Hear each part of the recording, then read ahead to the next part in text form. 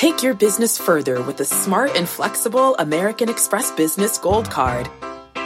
It offers flexible spending capacity that adapts to your business. You can also earn up to $395 in annual statement credits on eligible purchases at select business merchants. That's the powerful backing of American Express. Terms apply. Learn more at americanexpress.com/business gold card. Homes.com knows that when it comes to home shopping, it's never just about the house or condo. It's about the home. And what makes a home is more than just the house or property. It's the location and neighborhood. If you have kids, it's also schools, nearby parks, and transportation options. That's why Homes.com goes above and beyond to bring home shoppers the in-depth information they need to find the right home. And when I say in-depth, I'm talking deep. Each listing features comprehensive information about the neighborhood, complete with a video guide. They also have details about local schools with test scores, state rankings, and student-to-teacher ratio. They even have an agent directory with the sales history of each agent. So when it comes to finding a home, not just a house, this is everything you need to know, all in one place. Homes.com. We've done your homework. My mission is simple: to make you money. I'm here to level the playing field for all investors. There's always a bull market somewhere, and I promise to help you find it. Mad Money starts now. Hey, I'm Cramer. Welcome to Mad Money. Welcome to Cramer. Other people want to make friends. I'm just trying to save you some money. My job is not just to entertain you, but to educate and teach you. Coach, too. So call me at 1-800-743-CNBC or tweet me at Jim Cramer. The Fed's tired of keeping interest rates low. The economy's too strong, too hot, too much easy money. So it's time to tighten, maybe tighten hard. Or in plain English, if you believe the Federal Reserve plays a big role in the direction of the stock market, and it does, you won't like the minutes they released today because it's clear they want to hit the brakes on the economy. Hence the harsh declines this afternoon, and then the Dow closing down 393 points, S&P tumbling 1.94%, and the NASDAQ plunging 3.34%, the worst since February of last year. Now, I don't think these minutes signal that we're about to have a repeat of the fourth quarter of 2018 when a new Fed chief came in and threatened to hit us with 3 rate hikes in a row, lockstep. These are just minutes. They're not policy, not even transcripts, just a debate among Fed officials about what to do. And Jay Powell is now a lot more cognizant of the power of his own words, unlike back then when he was a rookie. But it's clear the Fed is no longer your friend. So what does this mean to us as we look for opportunities in 2022? Same thing I've been saying since Powell pivoted in November. Swap out of the still richly valued conceptual stocks with no earnings and swap into the boring, tangible ones with profits and dividends and maybe even buybacks. At these intense moments in the stock market, what I like to do is actually look at the indices in real time as the day goes on. When these minutes came out at 2 o'clock, you could see the NASDAQ got slammed. So here, I mean, there were some worries, but it was the really nasty stuff that was in the minutes was not in the market. This is when it got digested into the market. You could see the sellers feeling like rats from a sinking ship. Now, does this mean we're about to have our first real correction in ages? Or has the NASDAQ been selling off precisely because investors predicted we'd be hearing something like this from the Fed? And we're knee-deep into the sell-off. Honestly, I don't think this is what Wall Street was anticipating today. I mean, obviously it didn't, or else the market would have gone like this. The Fed minutes are more hawkish. Most people didn't believe that they'd not only taper their bond buying, they're now talking about finding ways to start selling bonds. So again, had it just been a garden variety minutes, it would have gone like this. It didn't. This shocked people. So it went down like this. Might do the same in the morning if any of the strategists get a hold of this and think, wow, maybe I'm too bullish. Remember, when the Fed sells bonds, that takes money out of the system, money that could have gone to finance growth in the economy and ultimately the stock market. Some of the actions suggested by the minutes are novel, but if you step back for the last couple of months, I've been telling you, please don't fight the Fed. Precisely because the really expensive price-to-sales stocks get hammered whenever the Fed tightens. It doesn't matter what they're doing. It doesn't matter whether they're doing orthodox rate hikes, something more unusual. This is what happens. You want to sidestep that decline. Now, look, if you really like these stocks, just circle back at a lower level. Market's way too overbought, by the way, to think that we can just bottom right away, although some stocks will. In my experience, these incredible obliterations of growth stocks, they do end. In fact, they tend to end at the end of the third day today, and the best ones start bottoming as early as tomorrow. After all, these growth stocks have been pulverized since Powell's pivot in November, that it wouldn't be too surprising if the selling lets up sometime soon. So in other words, you can see that the market's going to open down again tomorrow. Hey, by the way, if the market opens up tomorrow, please don't get fooled. It will start going back down again. That's just scalpers who bought it right here, and they'll flip it right here. In my opinion, that's what's happened. So how should you position yourself? Not this trading stuff, but how should you position yourself now that the Fed's serious about fighting inflation? All right, first, the companies with no earnings or big losses per share, in other words, the ones that are losing money per share, they can try to bottom. They even can try to bounce. But they have no real place in your portfolio right now because they're just not as good as their profitable peers with good balance sheets, many of which have come down big, especially in tech, and also have good growth rates. Now, I know there was a negative chatter safe about Salesforce today. Salesforce seeing its business slowing, but that stock's down more than $80 from its highs, including 20 points just today. It sells at 48 times earnings. Granted, that's not cheap versus the average stock, but it is not an average company. It's rarely cheap, and it looks a lot like past bottoms in this terrific tech company. Can it go down another 10, 15, 20 points? Of course. I started liking it at 8, all right? I mean, every time it got crushed like this, if I just said, ooh, I'm scared, think about it. How many times I would have been faked out? How about Meta Platforms, the artist formerly known as Facebook? That stock's down 60 from its highs. Now it sells for just 20 times earnings. What is it, a cereal company? 20 times earnings for one of the fastest growing companies in the world. That's a pretty darn attractive point. Palo Alto Networks, really expensive, down more than 65 from its highs, but it's doing spectacularly, although it sells at 70 times earnings. If that one drops another 35 points, I would pounce. So by 35 points, that's like a blink of the eye.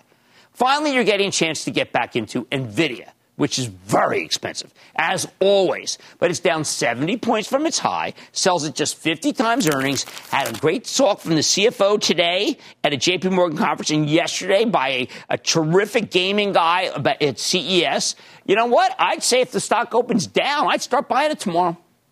There. Now, understand, I'm highlighting how far they've fallen from their highs, because I always hear people complaining that they bought at the high. They bought these high-quality tech stocks when they were flying. You're certainly not buying them at the high today if you bought them. Certainly not tomorrow if we go down again. You're buying them after they've been down for days and days and days, if not weeks and weeks and weeks. And even though they might be clobbered again tomorrow, well, you got to pick your spot here. You can't act as if this was their first day down. The ones that don't make money, that are issuing shares that trade at multiples of sales, they're too hard for me, okay? You can try them. I have no idea when they're going to buy them. To me, it's not worth it. As for the tangible stocks, the stocks of companies that make real things and real money, they've now spiked. And I'm actually feeling a little less confident on a daily trading basis. I think those can come down a little. I'm getting more enticed by the profitable tech names that just got beheaded. Price does matter to me. So let me give you an example of what I mean by that. Nucor, okay, the great steel company. We own it for the Travel Trust. I've said over and over again that I like this company. No one else did. The stock was getting clubbed down to the high 90s again, low 100s. I told a CNC Investing Club subscribers to buy shares in December after the stock had just been crushed, even though it reported very good preliminary numbers. Today, though, when the stock was up 7 in the mid-120s, we sent out a bulletin saying we'd peel some off if we could. We don't buy up 7. We sell up 7, particularly if the stock's up $20 before then. You know what that's called? That's called discipline. You want to buy into weakness and you want to sell into strength. Why I'm even thinking about buying, and why am I thinking about buying anything, right? If the Fed's no longer a friend, well, that's wrong. Aren't we supposed to not fight the Fed? No, that's wrong. You want to, when the Fed is fighting you, you've got to be more selective. First, let me give you some reasons. The NASDAQ is down huge. And you have to pick among the rubble when it does that. It's already down just again. Second, some stocks actually do well when rates go up. For instance, this is when you take a look at the banks that came down at the end of the day. They benefit from higher rates. Third, there are plenty of special situations out there with an upcoming event, a catalyst. Eli Lilly with the decision about its Alzheimer's or obesity drugs. Bausch Health, which is breaking itself up into 3 companies. Remember what Joe Papa said? Boeing with a gigantic sale of planes to an airline that had been an Airbus client. Those are special situations. Finally, there are, well, let's think about this. They're minutes, right? They're merely minutes. They're not the actions.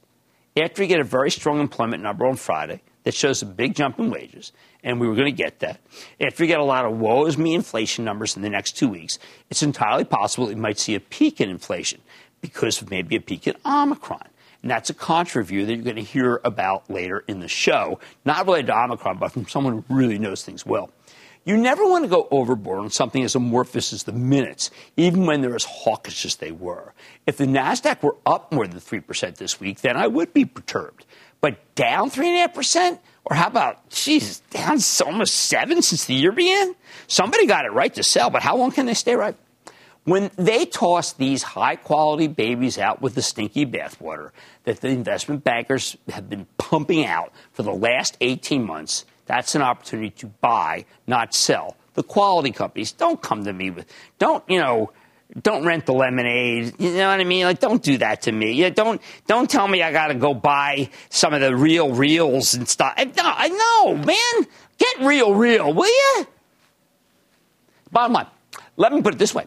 If you buy here, you certainly aren't buying at the top, are you? You're about as far away as you can be without going into a vicious bear market, which I think is unlikely.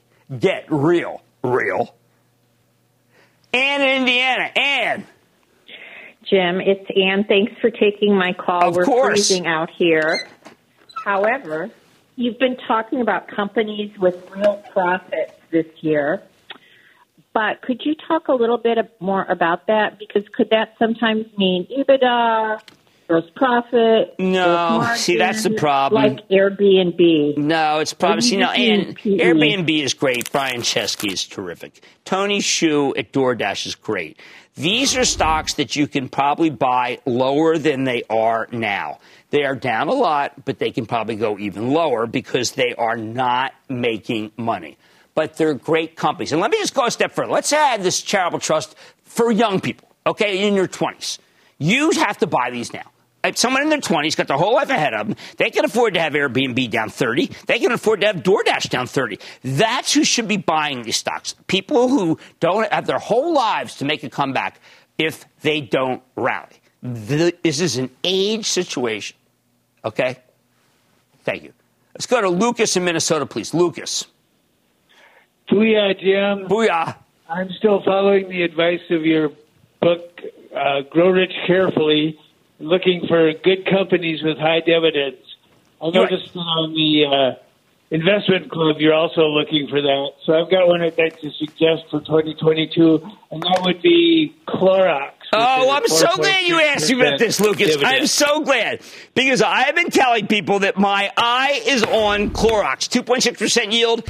My wife actually came home with the reflate the pill, the probiotic, the Renew Life. I said, I've been using them for ages. I think Clorox is right. I think Clorox is right here. So break out the Kings first and do some buying. Just saying. See, that's what you do. You hold it up to it, and you say, Australia denied entry to Novak. Oh, no, that's a news thing I got. All right, the Fed's serious about fighting inflation. Now you know how to play it. I gave you a playbook on Mad Tonight. There are a handful of winners in the Dow for 2021, and I'm breaking down the stocks that outperform the rest. Then the dogs of the Dow were in focus at the end of the year, but could every dog have its day, or some of them have like fleas and stuff, I'm going to give you my take on a shampoo. Now, the market is hyper-focused on inflation going to the new year. So I'm going off the charts to see what 2022 should have in store. So, Fact. Running a business is not getting easier on your wallet. With higher expenses on materials, employees, distribution, and borrowing, everything costs more. Also a fact. Smart businesses are reducing costs and headaches by graduating to NetSuite by Oracle. NetSuite is the #1 cloud financial system, bringing accounting, financial management, inventory, and HR into one platform and one source of truth. With NetSuite, you reduce IT costs because NetSuite lives in the cloud with no hardware required. Accessed from anywhere. You can cut the cost of maintaining multiple systems because you've got one unified business management suite. You improve efficiency by bringing all your major business processes into one platform, slashing manual tasks and errors. Over 37,000 companies have already made the move. See how you'll profit with NetSuite, and then you can think of all the ways you could be spending the money you save. Company retreat in Malibu, anyone? By popular demand, NetSuite is offering a one-of-a-kind flexible financing program for a few more weeks. Head to netsuite.com to start saving.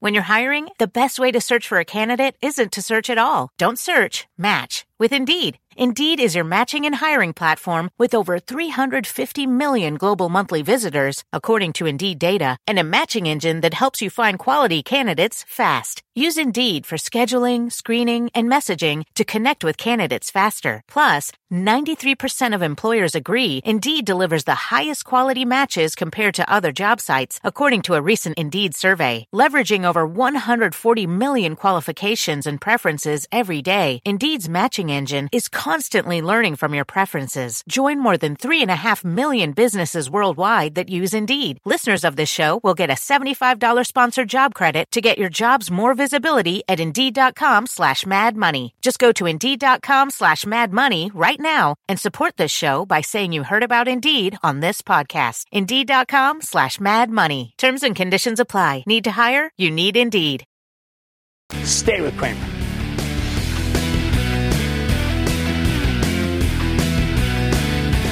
Don't miss a second of Mad Money. Follow @Jim Cramer on Twitter. Have a question? Tweet Cramer. #MadTweets. Send Jim an email to madmoney@cnbc.com or give us a call at 1-800-743-CNBC. Miss something? Head to madmoney.cnbc.com. Electricity, a big idea that's inspired countless new ones. From powering the light bulb to virtually powering our entire lives. 30 years ago, State Street launched the Spider S&P 500 ETF, SPY. A big idea that inspired the world to invest differently, and still does. What can you do with SPY? Before investing, consider the fund's investment objectives, risks, charges, and expenses. Visit ssga.com for a prospectus containing this and other information. Read it carefully before investing. SPY is subject to risks similar to those of stocks. All ETFs are subject to risk, including possible loss of principal. Alps Distributors, Inc. Distributor. CNBC has quick and easy to understand business news updates at the open, midday, and close every weekday. Markets, money, and more from Wall Street to Main Street. I'm CNBC's Jessica Ettinger. Follow and listen to CNBC Business News Updates wherever you get your podcasts.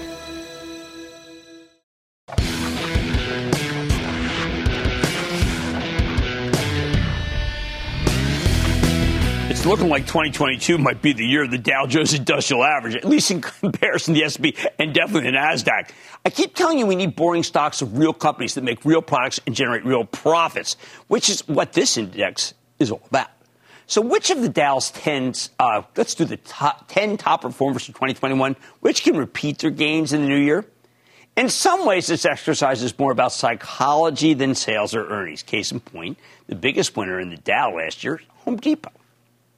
While the Despot reported a series of amazing quarters, so did many other retailers. Its stock still managed to finish the year up 56%, though. Because underneath the market's broader optimism, I think there's a belief that housing will stay strong. And the safest way to play housing isn't with a home builder. It's with a retailer that caters to both new building and renovation. Doesn't hurt the contractors seem to prefer Home Depot over Lowe's. Plus, the Despot has so much hidden technology going for it that it's tough to compete against them. But in the end, I think the remote work zeitgeist is what drove this stock higher in 2021. The slower the Fed tightens going forward, the more likely Home Depot will have another good year. Of course, today we learned that the Fed is much more hawkish than we thought. If you like this one, please let it go down a few more points. It is very close to its high. Second, how did the stock of Microsoft soar 51% last year? Well, pretty simple. Price increases. Then also LinkedIn. How about a great gaming business? How about a strong PC business? How about Azure, their cloud infrastructure division? In other words, Microsoft's firing on all cylinders. We own this one for the Chapel Trust. It's been a battle to keep it on the sheets, as portfolio managers say, because the stock's going up so much and so much and so much that it's certainly not cheap. But Microsoft has become the biggest momentum stock in the world. And I bet it will stay that way because it's got a habit of crushing the estimates. Intriguing because it's now down 30 points from its high. Now, momentum stocks aren't just companies that have no earnings, okay? Momentum stocks can be companies where they just keep beating the numbers. But down 30 points is a lot for this stock, and it might be time to start a position if you don't earn it. Third, Goldman Sachs got the lead out last year, rallying 45%. Woo. But I just keep thinking that my old investment bank employer has to do something else to get more respect from the stock market, because even after this monster run, the darn thing still sells at less than 10 times earnings. I find that preposterously cheap. But Wall Street has trouble getting its collective head around Goldman. It's a great trading firm, but no one ever seems to want to give them credit for that. It has an amazing wealth management business, yet somehow it's never gotten to the point where that's what the stock trades on. By the way, it has a fantastic Blackstone-like private equity business. People don't care about that either. By the way, the charitable trust swapped out of Goldman and swapped into Morgan Stanley because Morgan Stanley is, frankly, more easy to understand. It's a wealth business. I know that Marcus, the consumer-focused business of Goldman, is beloved internally, but Wall Street could care less. Goldman has the Apple credit card, but nobody can figure out if they're making any money on it. Making matters worse, the 2% yield is pretty paltry, and there's no sense that Goldman's going to raise that dividend anytime soon. In short, while this is a very good brokerage and advisory firm, it gets no respect because people can't figure out why it doesn't do something more growth-oriented with its capital. Management would tell you it's got plenty of growth, but no growth stock sells for less than 10 times their earnings. Then again, maybe I'm making the whole mountain out of a molehill here because, the perfect is clearly the enemy of the good. If you own the stock and had a fabulous run last year, you did great. What's more to ask? Now, if you want to know which of the Dow winners is most likely to put on repeat performance, as I said this when I was on Halftime today on Scotty's show, I prefer, and I bet it would be United Health Group, UNH, which is number 4, up 43% last year. UNH is the dominant player in the managed care space. Every time I see the stock rally, I get a little upset that we don't own it for the charitable trust. But we're just waiting for a dip. Unfortunately, UNH rarely gives you one. So maybe this is the year we just swallow our discipline and start buying, as I said on Halftime today. Fifth, did you see Cisco moving up like crazy? This stock, which we own for the Travel Trust, jumped 41% in 2021. What a quiet 41. And that's without the big orders that should come this year. Cisco, run by the great Chuck Robbins, is now solidifying itself in the data center and the service provider worlds. Its order growth is the best it's been in ages, and orders are the best predictor of earnings in the business. I think it's still a buy. You should hope this one comes down so you can buy even more on weakness. Speaking of buys, the Dow's 6th best performer is another charitable trust name, Chevron, which has a big dividend, terrific portfolio of growth properties, and a buyback. Even better, Chevron's figured out that oil and gas companies need to commit actual money to helping the environment. They put $10 billion into various cleaner energy initiatives, find some that actually make a lot of money. Now, we bought it for the charitable trust. We had Mike Worth on the show, the CEO, and I said, we got to own this for the trust. This guy's just too good. And we got comfortable that the money is going to be used to fund growth initiatives, not just ones that hurt the earnings in the out years, because a lot of companies that do greenwash, or they say they spend a lot of money to go green, and they ain't going green at all. 7th is American Express. Right now, the stock is paused as the travel and leisure industry takes its Omicron medicine. But once it makes through this latest outbreak, I think the stock can start running again and reprise its 35% gain from last year. Oh, by the way, Stephanie Link seemed to agree with that, too, when she and I were going at it on Halftime. I like the fact that there's tremendous travel demand, and we know that from the figures, and it's only going to get better when Omicron burns itself through because people want to go somewhere. If you think this decade will be the roaring 20s revisited, then American Express fits that theme perfectly. Now breaks Apple. What can I say? Other than own it, don't trade it. I still think the real story here is the ancillary products like the watch and the AirPods, along, of course, with the burgeoning service revenue stream. In other words, it's not just about the phone. Now, if you don't own it yet, you can probably wait for some Apple-hating analysts to knock it down and get a better buy. 9th is Walgreens. Now, this is a winning by default situation. The actual company couldn't have been managed more poorly than it was before Roz Brewer from Starbucks took over. She's a genius, got a 3.5% yield, powerful COVID tailwinds, and a stock that trades at a considerable discount to CVS. Walgreens now is a lot to like, and I think it can give you another pretty good year after running 30% in 2021 because Roz is so good. I like it. Finally, the 10th best performer in the Dow is McDonald's. I bet this one can replicate its 25% gain from last year. Remember, more than CNBC has quick and easy to understand business news updates at the open, midday, and close every weekday. Markets, money, and more from Wall Street to Main Street. I'm CNBC's Jessica Ettinger. Follow and listen to CNBC Business News Updates wherever you get your podcasts. 110,000 restaurants have gone under since the beginning of the pandemic. McDonald's has the best balance sheet and scale to be a great core holding for many of the big institutions' portfolios. Why don't we own it for the Travel Trust? Well, because we're stupid. We should have. Sometimes that's what I do. I kick myself, and I kick it openly. I'm like all these other people come on air and they say, we're just waiting. No, I should have pulled the trigger. It was wrong. I should have pulled the trigger in United Health. But, as Joey Brown said at the end of Something Like It Hot, nobody's perfect. Just like United Health, this one never comes in. And that's why you have to hold your nose and do some buying, even as it's already run. although I like Chipotle more, especially since that stock's down about 350 points from the high. McDonald's is the more defensible and defensive name because it can triumph worldwide over any competitor. Now, I often complain that this market is a prosaic beast with few real genuine surprises. And this list certainly hasn't done anything to change my mind. It's not easy to say because they're cheap because of the exception of Cisco, Goldman, and maybe Chevron. They definitely aren't that cheap. And even the latter needs to cool off before I buy more shares. But the bottom line, of all the stocks I've covered so far this week, this is the group that I think has the best chance of repeating its unbelievable performance, even with the Fed being your foe. And it'll be led by United Health, McDonald's, and Walgreens. Stick with Cramer. It's January, which means it's time for the biggest loser of the Dow. Cramer's reviewing last year's laggards to help get your portfolio into shape. Next. CNBC has quick and easy to understand business news updates at the open, midday, and close every weekday. Markets, money, and more from Wall Street to Main Street. I'm CNBC's Jessica Ettinger. Follow and listen to CNBC Business News Updates wherever you get your podcasts.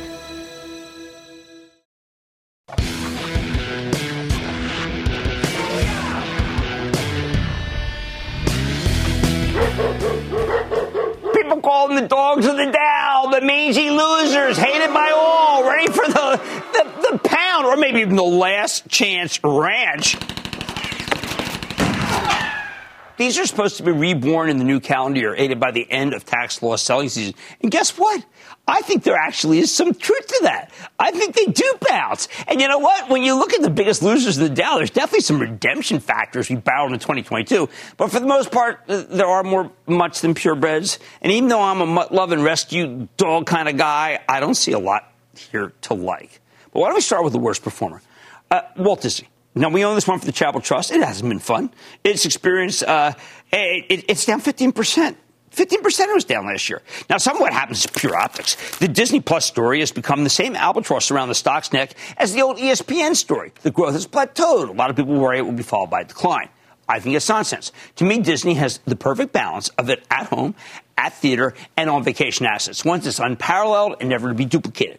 Once COVID runs its course, I'm betting they'll get a lot more credit for it. Right now, though, Disney seems rudderless, and that's why this has become a one step forward, two steps back situation. It does have no momentum whatsoever. I think that could change now that 2022 has arrived. And memo to the team there, you have to really get into the metaverse. Let me get into the movie Bambi and save Bambi's mom.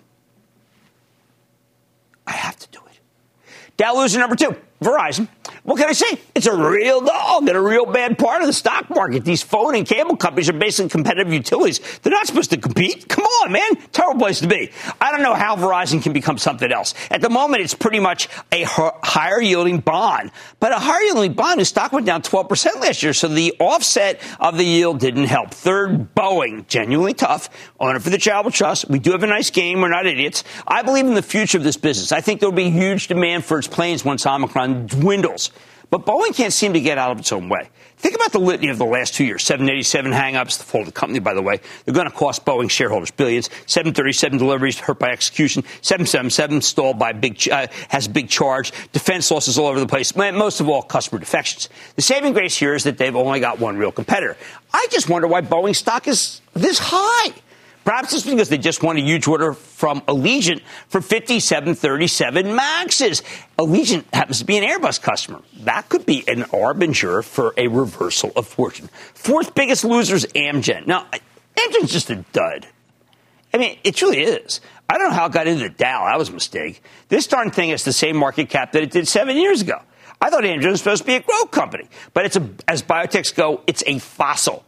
I'm aghast at its inability to create giant blockbusters of any sort, given its tremendous track record in the earlier years of the last decade. Could it be because Amgen's run by Bob Bradway, who's a former banker, who's created no value whatsoever? I think it's time for an actual scientist to run this firm. It is a science firm, by the way.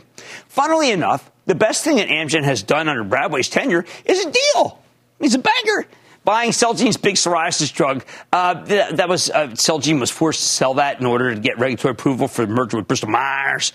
Maybe Bradway needs to sell Amgen to someone else and spend more time helping Boeing where he's on the audit committee and chairs the finance committee. Explains a lot.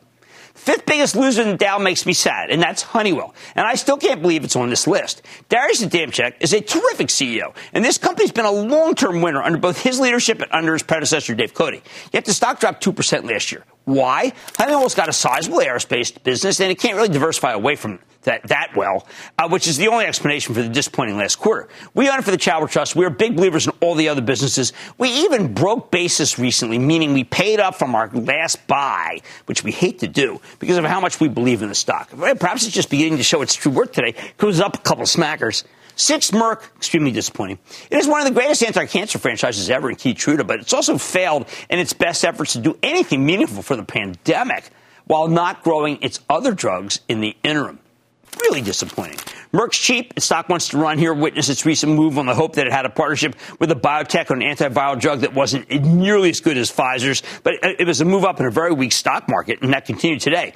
But I don't know what can sustain the rally. I'm not saying sell, but how about sell? No. I mean something. How about one sell?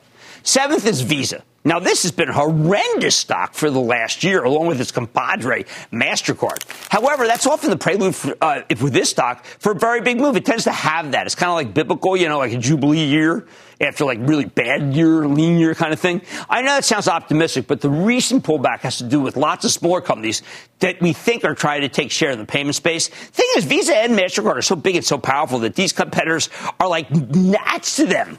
You know what I mean?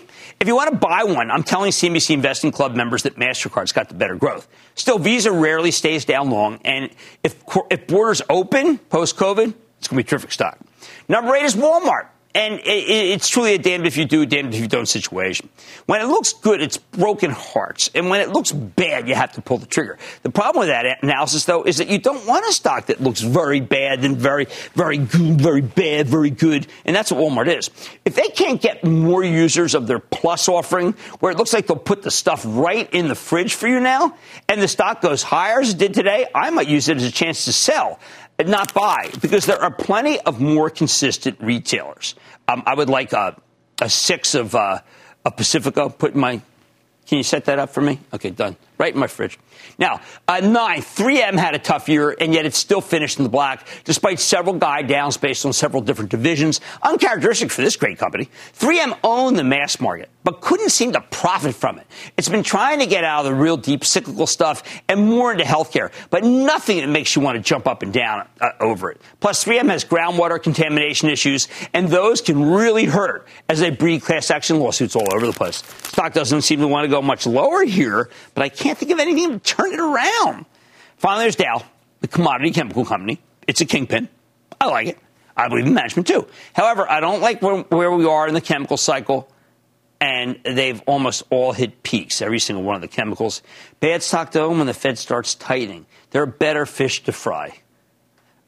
Do you think Walmart would object to sending liquor to me? How about a couple of T-bones?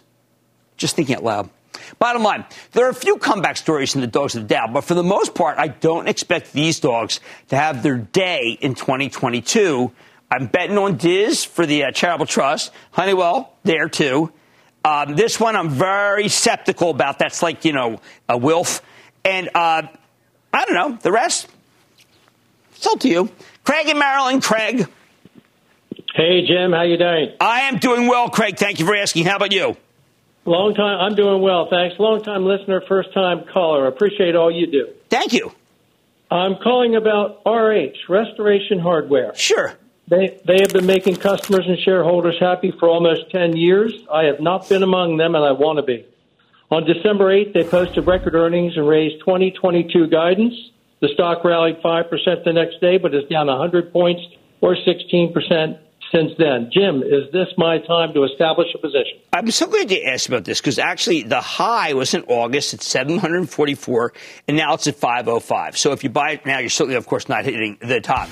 This is exactly the kind of stock that I would buy some tomorrow. And a great quarter. It's going to have a really great year. And I really feel like what's happened is people say it's expensive. If it's that expensive, well, it's certainly a lot less expensive than it was when the darn stock was at 744. I agree with Craig from Maryland. You know what I say about Craig? He's got horse sense. Sometimes dogs turn into darlings, but for the most part here, I don't expect these dogs to have their day in 2022. Hey, no offense, right? Now, much more Mad Money ahead. Could a top be in store for inflation as we get into the thick of the first quarter? Who's thinking that? Well, I'm going off the charts with the help of the legendary Larry Williams to find out. That Omicron variant seems to be an unstoppable force. I'm discussing who got it right, who got it wrong in the fight against the disease. You got it wrong was like, Well, anyway, and Oil calls rapid fire in tonight's edition of the Lightning Round. So stay with Cramer.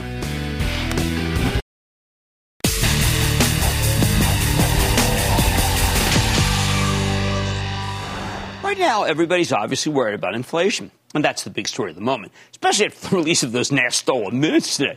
For most of last year, the Fed was willing to go easy on us and allow inflation to run its course because it wanted to promote job growth. But with unemployment down to 4% now and prices continuing to rise and probably a red-hot unemployment number on Friday, they finally changed their course in late November. And that's when Fed Chief Jay Powell retired the term transitory, started talking about persistent inflation with the possibility of 3 or more rate hikes in the new year to cool down our overheated economy, of which, by the way, remember, I agree with. It is overheated. This has caused a sea change in the stock market. One that's been very obvious this week is the tech-heavy NASDAQ just keeps getting obliterated, down almost 7% for the year already, while the tech-light Dow Jones Industrial Average keeps climbing. High inflation means the Fed's no longer your buddy. It's your foe. And that changes the universe of stocks that can work. And by the way, when I say change, it shrinks it. Doesn't just make it more oriented toward profit. It actually makes it so there's fewer stocks that we're going to like. But what if we're being too pessimistic on the inflation front? Tonight we're going off the charts with the help of Larry Williams, the legendary technician and market historian who's been trading stocks, futures, and commodities since I was in 8th grade at Enfield Junior High. Larry's written more than a dozen books and created tons of his own proprietary indicators, all of which you can find at his amazingly cool website, ireallytrade.com. But yeah, some of our interactions, too, which I think is good. It just shows you how right he's been, frankly. More important, he's made a series of stunning contrarian calls since the pandemic took the world by storm 2 years ago, including a brilliant bottom call in April of 2020. At the time, everybody thought the sky was falling, but Williams looked at the data, predicted we'd start reopening in May, and that's exactly what happened. Home run call. Every year we like to check in with Larry in January to get his forecast for the new year. Don't forget, he also called this incredible Santa Claus rally. And for 2022, he's got another contrarian call. Right now, like I said, everybody's terrified about inflation. This is the big story in the stock market. And if we get our arms around how it will play out, we'll have a much better sense of the broader market's trajectory. As Williams sees it, we're too worried about inflation. Too worried. He expects it to cool down faster than most experts do. And most of the experts, of course, love to predict that we're headed for a Weimar Germany-style hyperinflation all day. Every day, 24/7. But first, take a look at this inflation expectations chart just released by the Philadelphia Federal Reserve. This is for the Consumer Price Index, okay? It's really interesting. The purple line at the bottom shows the inflation expectations curve back in December 2020. Then the consensus was that inflation was on the rise, and sure enough, that's exactly what happened in 2021.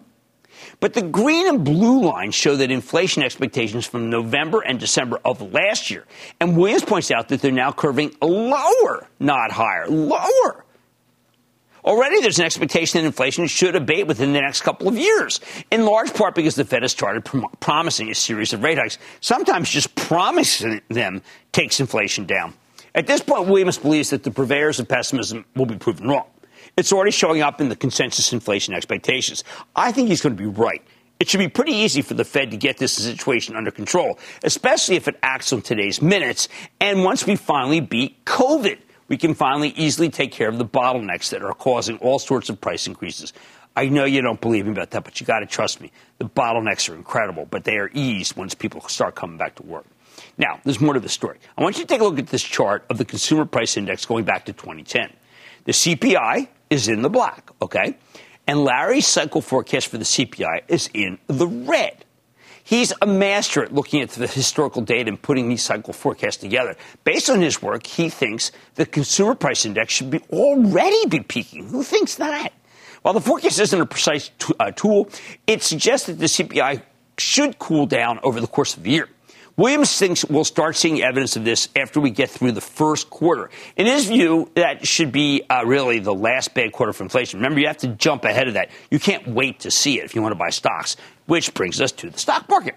If Williams is right and inflation starts to abate faster than Wall Street expects, then stocks should get a major boost because the Fed won't need to be as ruthless with the economy or with your portfolio. That's not the only reason Williams is bullish on stocks in 2022. He's always searching for patterns. One of his favorite is the decennial pattern, decennial, which can seem a little silly, but it's surprisingly useful. Now, I know this one's going to knock your socks off, but listen, reason with me. Go with me. Check out this chart, which shows the action over the past year, coupled with forecasts for years ending in the number 1 in red. Number 1. The red line is only showing you points where the market is likely to change course. You have to ignore the magnitude and just look at the direction of the moves. And by that standard, it was a pretty helpful guide in 2021. I know it's ridiculous, right? I mean, it's ridiculous. This method works. I mean, who the heck cares about the years ending in 1 or 2 or 3 for that matter? But the truth is, some of the strongest patterns in the market are also very dumb. Sometimes you want to try to make money, you need to embrace the market's seemingly irrational behavior or atypical patterns, whatever you want to call it. Now, what does that mean for 2022, a year that ends with a 2? Well, the forecast for years ending in 2 is pretty choppy, with a substantial low expected in June or July. Then you tend to get another terrific buying opportunity around September, with the market tending to take off in the fourth quarter. I mean, it's pretty bullish. Williams also points out that historically, in years ending in the number 2, you want to buy into any major sell-off. Hey, maybe that's what we're having right now, because usually you end up being very good at, well, it's a very good year for the market, so you're going to be very good for your portfolio. Finally, how about Larry's cycle forecast for the S&P 500 itself? On an immediate basis, he thinks the market's recent rally will hold up, though through the middle of this month. Then the S&P will get hit with its first real correction, which is going to be brutal, okay? And that correction could take you a while to play out. But Larry's cycle forecast suggests that you're going to get a wonderful buying opportunity by late February. Now, if you want more detail on this or the year to any of the stuff I just went over, you got to go to his website, which is ireallytrade.com, kind of like I Really Trade, ireallytrade.com. Here's the bottom line. The charts, as interpreted by the legendary Larry Williams, suggest that inflation might cool down faster than most money managers anticipate, which would mean that 2022, which ends in the number 2, could be a much better year for the market than we're expecting. I like this. Bad Money will be back after the break. Coming up next. Let's make money together. What do we got? Cramer's bringing the thunder and answering your burning questions in today's edition of The Lightning Round.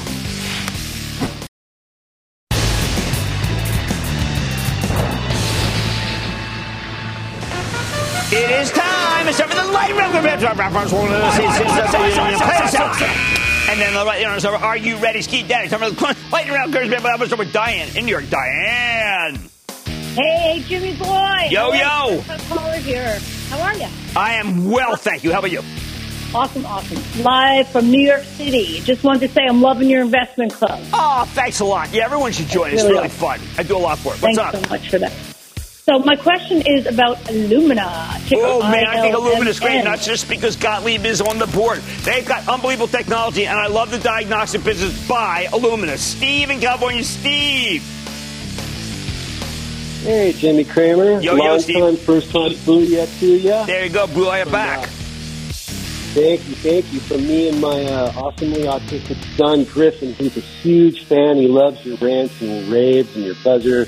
That's great. Thank you. I think when he sees you flailing your arms around, I think it makes him feel more typical, frankly. Anyway. Thank you. So, hey, I'm wondering if you think Peter Thiel's ATAI has got the magic to mushroom us some money for my son's future. Thank you. Well, okay, look, this is one that's down so low that it's now just a terrific spec, frankly. And you don't know. It's a roll of the dice, but it's a spec, and I would not sell it down here. $6, I'd be a buyer. Let's go to Eli in New Jersey. Eli. Thank you so much, Jim, for all you do for us little investors. I love your thanks, show. Eli. I learned so much. Thank you, buddy. My question is regarding a stock that IPO'd in July, Riskified, ticker symbol RSKD. No, IPO in July is just like that. That's just an invitation to be Peloton. I think that you should buy, if you want that security, buy Norton LifeLock. NLOK, we own it for the investment club, and it's closing on a very big deal, and I think that's the one to be in. Let's go to Barb in Michigan. Barb. Hi, Jim. Thanks for taking my call. Thank you.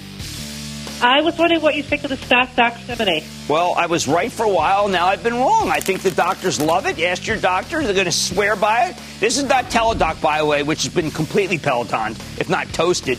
I think that Dox is good, but like I said, I've been wrong. I think it's an indispensable product, and they make money, which to me says good growth. Let's go to Jeff in Indiana. Jeff. Hey, Jim. Hey, I wanted to know what your thoughts were on EPD. I like EPD. You got a good dividend. You've got growing volumes now. You got solid management. Yield 7.8. That's my kind of stock. $22. That is a winner. I wish Jim Teague would come on. It would be great. Let's go to Andrew in Michigan. Andrew. Hi, Mr. Cramer. Young investor here looking at ticker CNHI.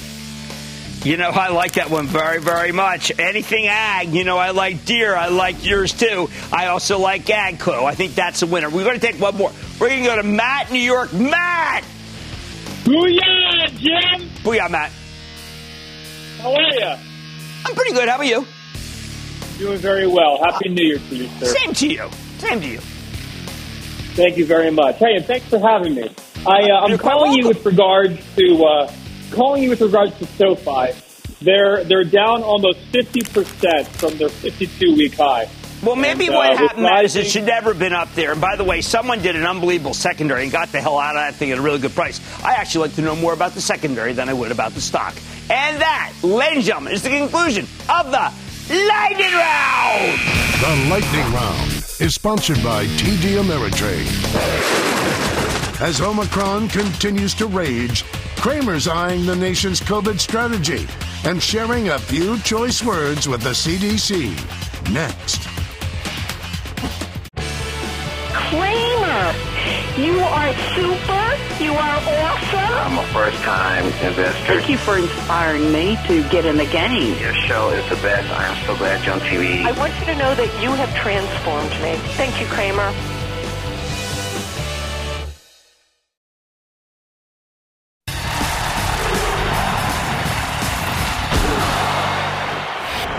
We now know that Omicron can't be stopped. Even if we had the tools, we don't have the political will.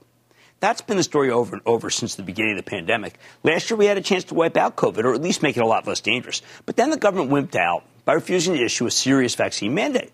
That's why America has the lowest vaccination rate in the developed world. And we did very little to spread vaccines to the rest of the world, which is how Omicron ended up incubating overseas. Even though the vaccines can't prevent you from getting infected with this new strain, it can absolutely keep you out of the hospital. It's the difference between getting a nasty, possibly lethal flu and just getting a cold. The real problem is that we can't yet stop the virus in its tracks with the new Pfizer pill, something that can't be made fast enough and may require the president to invoke the Defense Production Act in order to force all drug makers to produce the pill. That would be very easy for them to do, but Biden seems hesitant. If we had a stockpile of these things, we'd be golden, even with our terrible vaccination rate. But the administration favored vaccines over antivirals, and we blew that too. Which leaves the question, why does this variant spread so rapidly? Obviously, it's inherently more contagious. What has truly made this thing unstoppable is the CDC.